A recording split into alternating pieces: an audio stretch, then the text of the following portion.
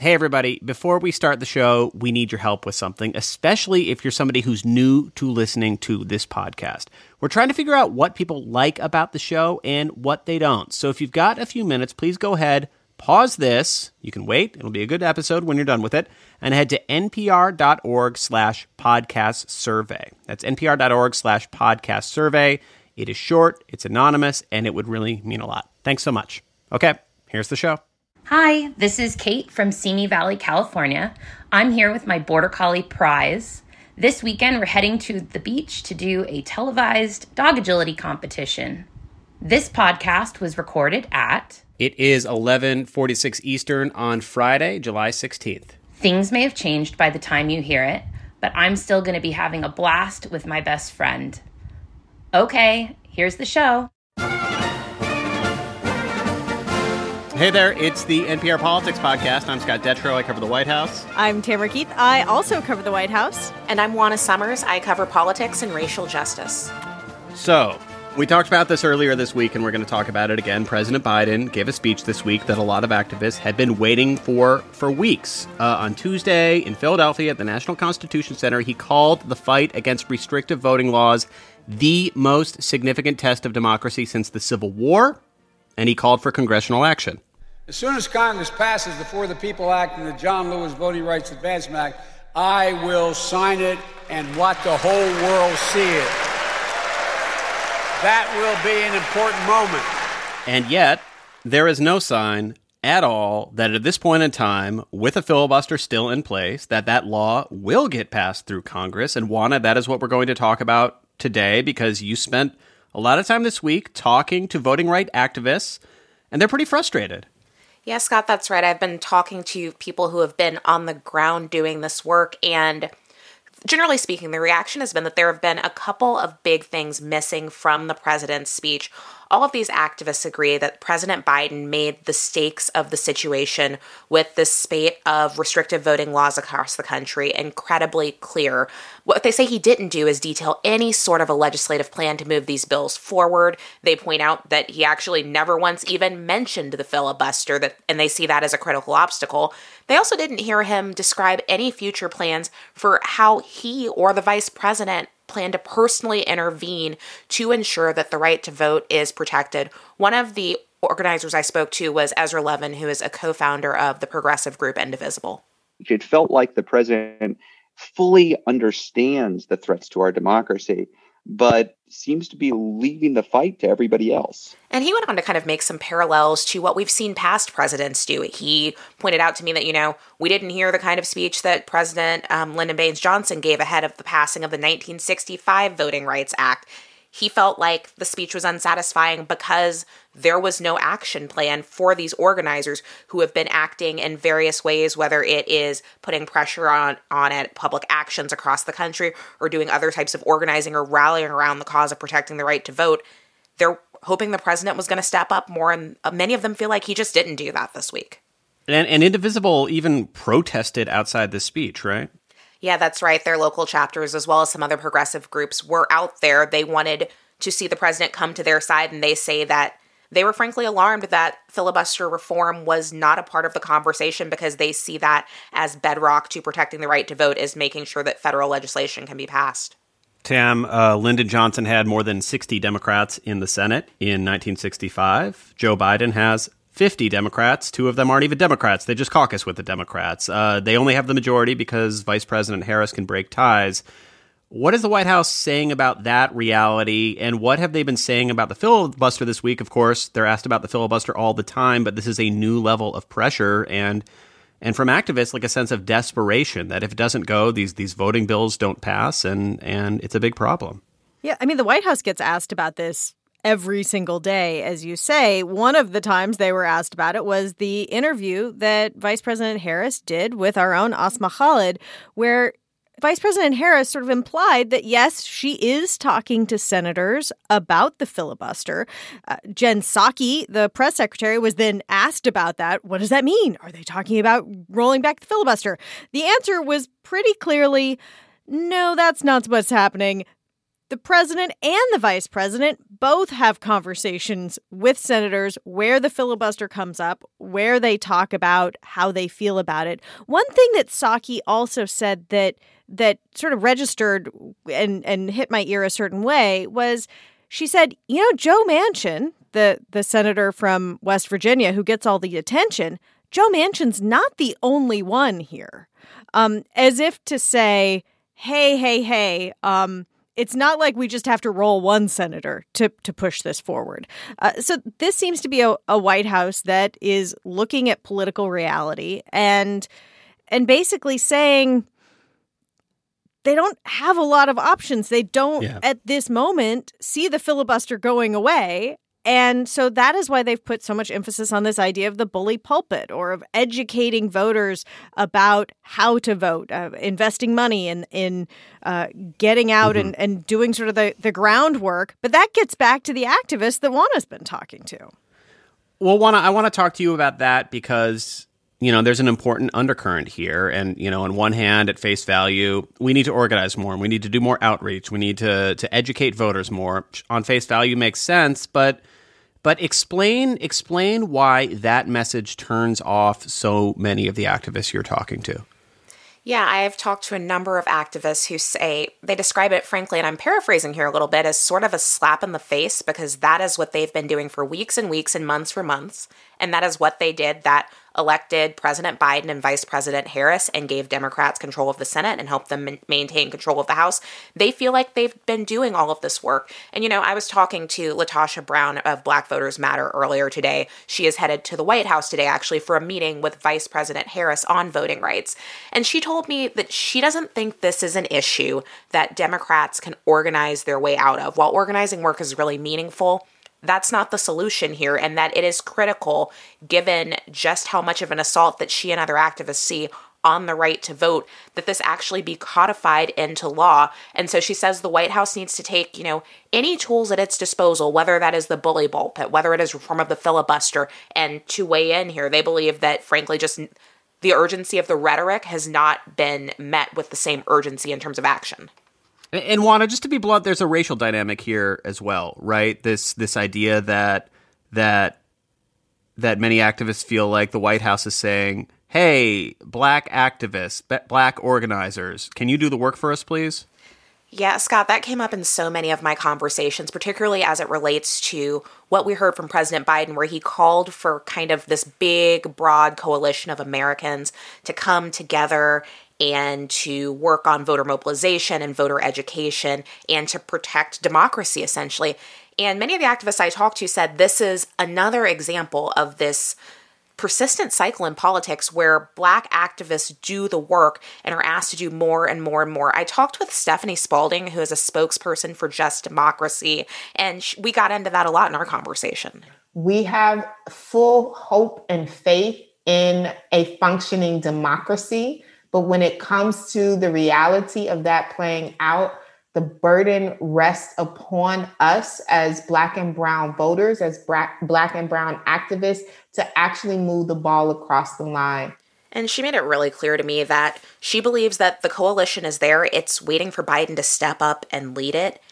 And if not, I really think that a lot of these activists are figuring out what this could mean for the future politically. We're not too far away from an election year, and there are already elections happening this year, in fact.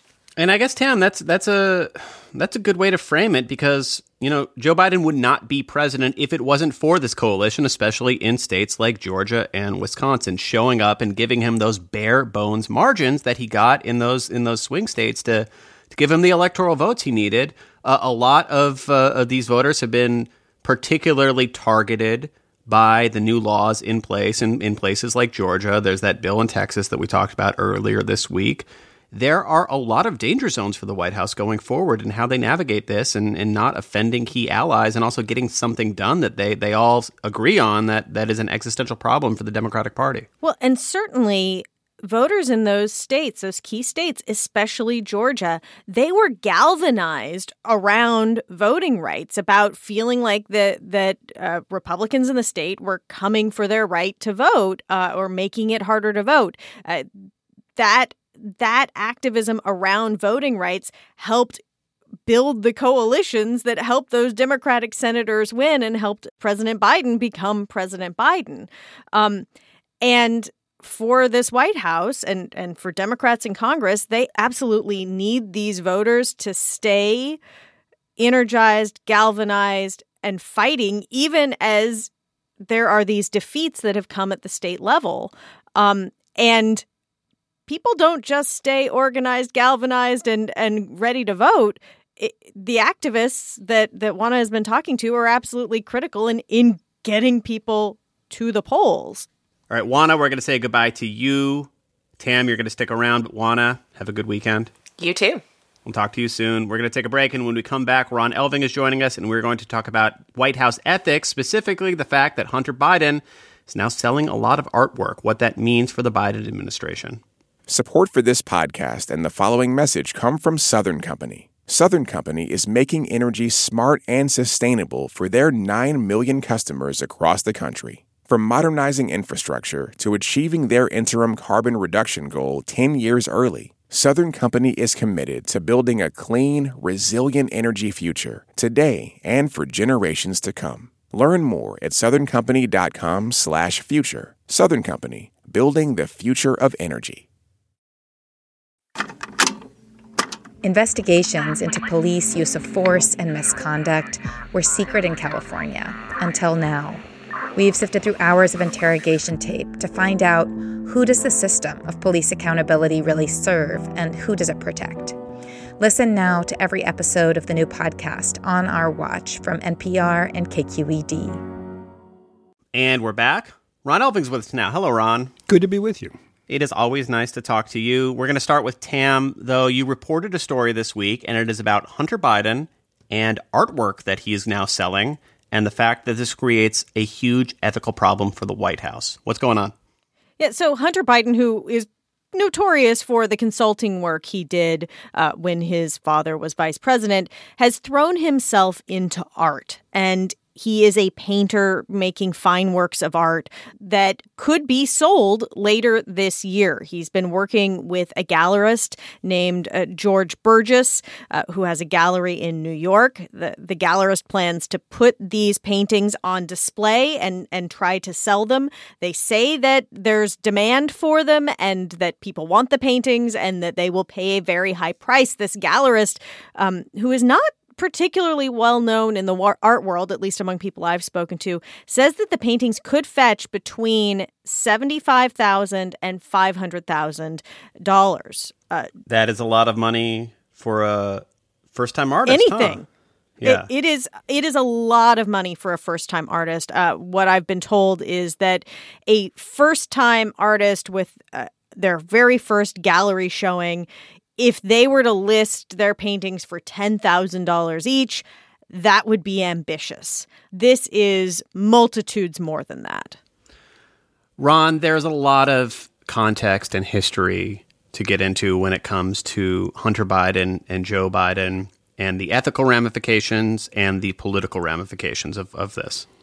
Absolutely. This is the last surviving member of Joe Biden's first family.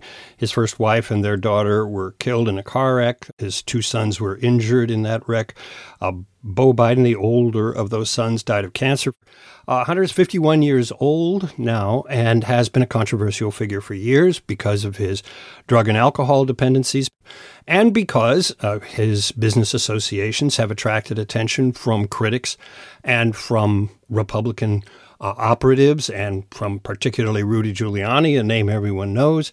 And he, because he had dealings in Ukraine, was kind of the target that led to the first impeachment of President Trump.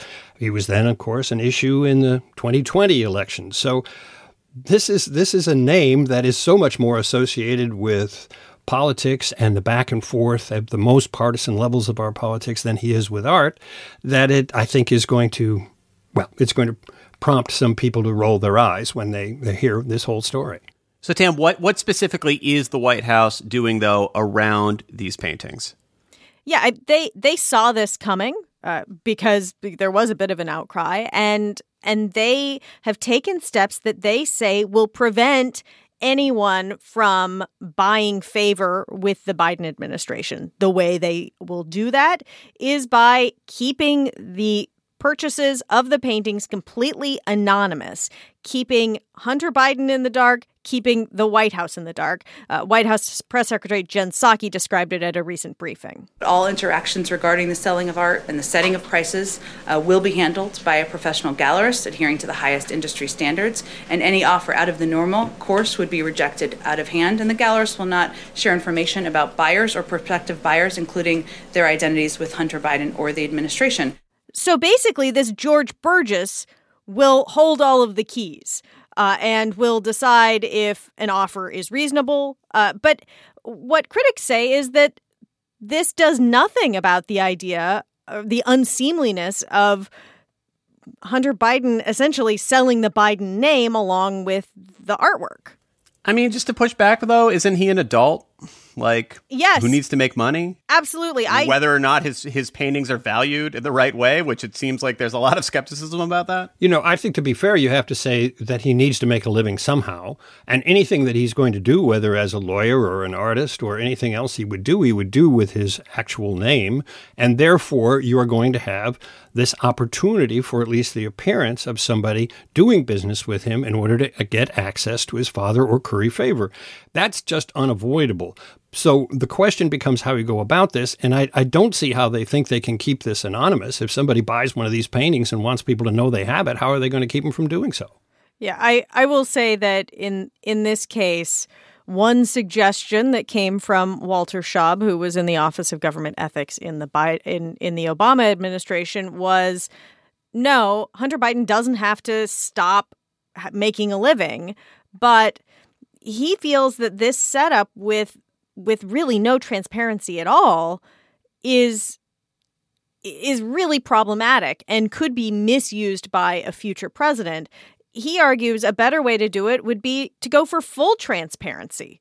You know, if somebody wants to spend $500,000 on a Hunter Biden painting, put their name out there, and then we'll know if they come visit the White House or if their interests are being, pushed forward by the Biden White House. I think this is a good point to just say this pretty clearly. We are coming out of an administration where President Trump never divested himself from his businesses. The Trump organization rolled on. His sons played a leading role in it. We know for a fact that lots of dignitaries from other countries would make a point to book hotel rooms in Trump-owned hotels. You know, and it was pretty clear that there was a direct attempt to curry favor that way. There are many, many, many more examples. Tam, you covered most of them. Yes. So going from that to this, on one hand, you could say there's just no comparison. But Tam, a lot of ethics reform folks have said coming out of the Trump administration, there needs to be a higher bar going forward. Absolutely. And they have been pushing the Biden administration not just to do the bare minimum, not just to do better than Trump, but to put in place an ethics regimen, and I'm talking about not just related to Hunter Biden, but up and down the administration, to really go much further than they've gone. All right, we're going to take a quick break now. When we come back, it is time for Can't Let It Go. In the meantime, we are still looking for feedback on this podcast. What do you like? What do you not like? What can you not let go about us? Go to npr.org/podcast survey. It only takes a few minutes, and it is a huge help. Thank you so much. We'll be right back. Support for NPR and the following message come from BetterHelp, offering online counseling. BetterHelp therapist Hesu Jo shares the unique benefits of therapy. Being in therapy is this very intimate, unique experience to have this other person see you, this other person acknowledge who you are and accept all of it, and figure out the bits and pieces that you don't want to accept to change that stuff for the better.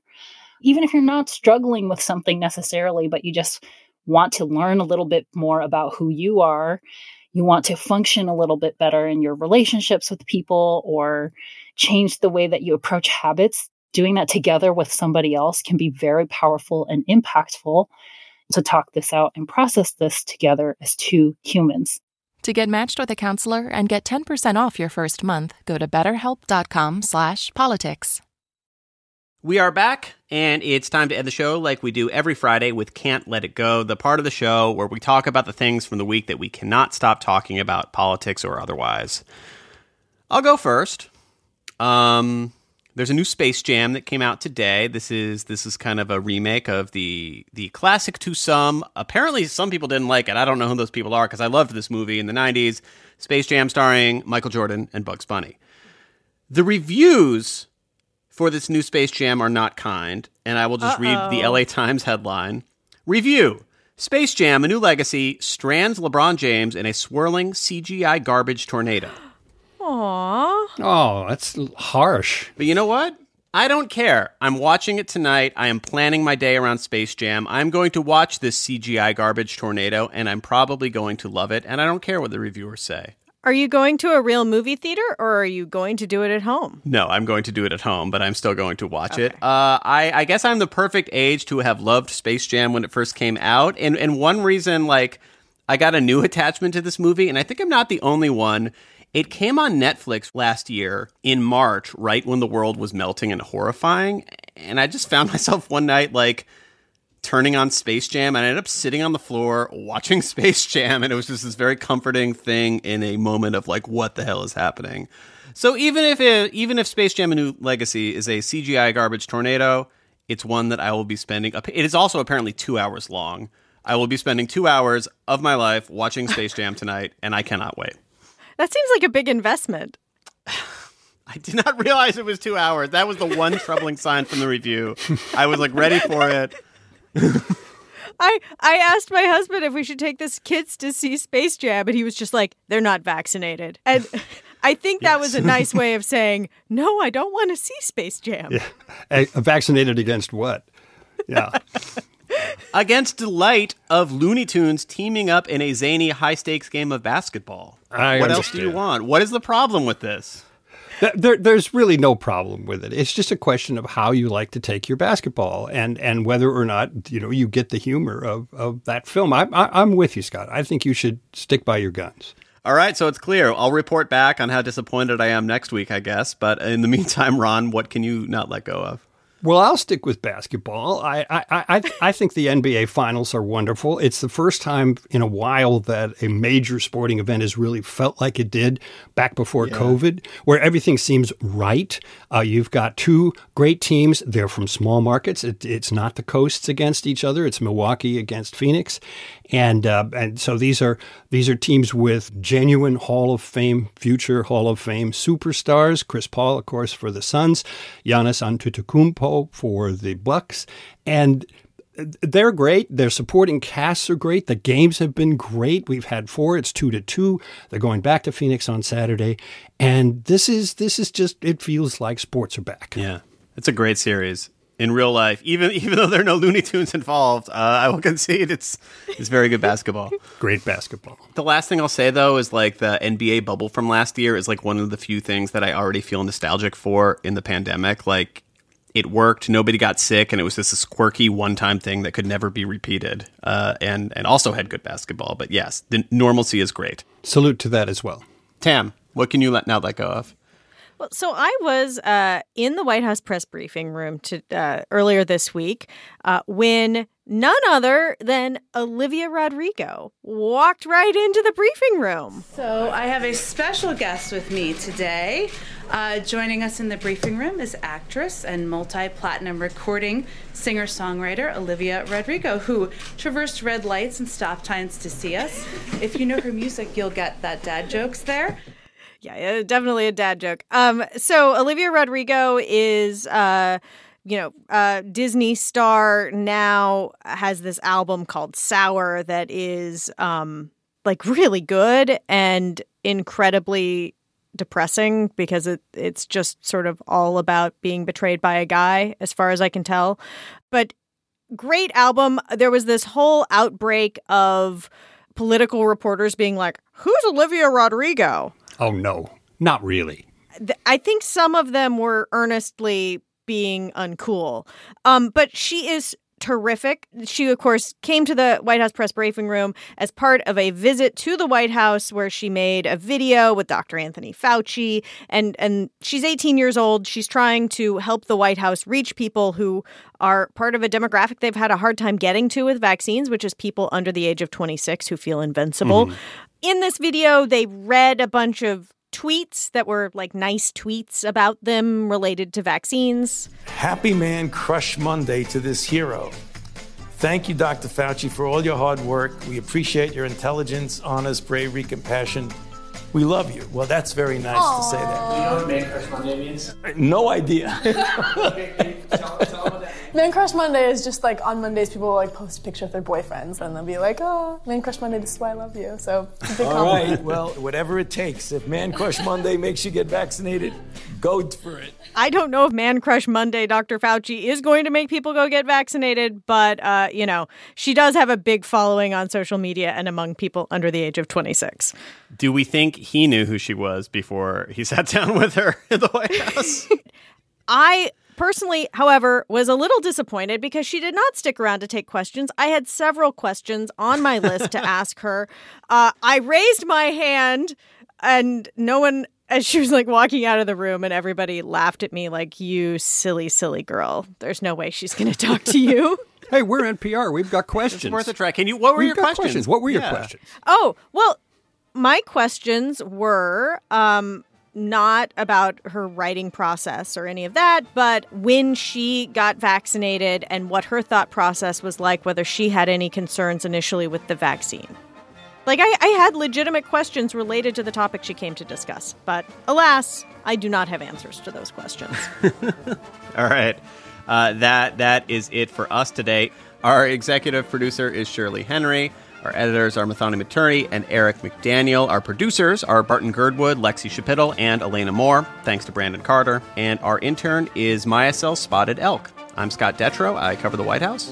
I'm Tamara Keith. I also cover the White House. And I'm Ron Elving, editor-correspondent. Thank you for listening to the NPR Politics Podcast, and have a great weekend.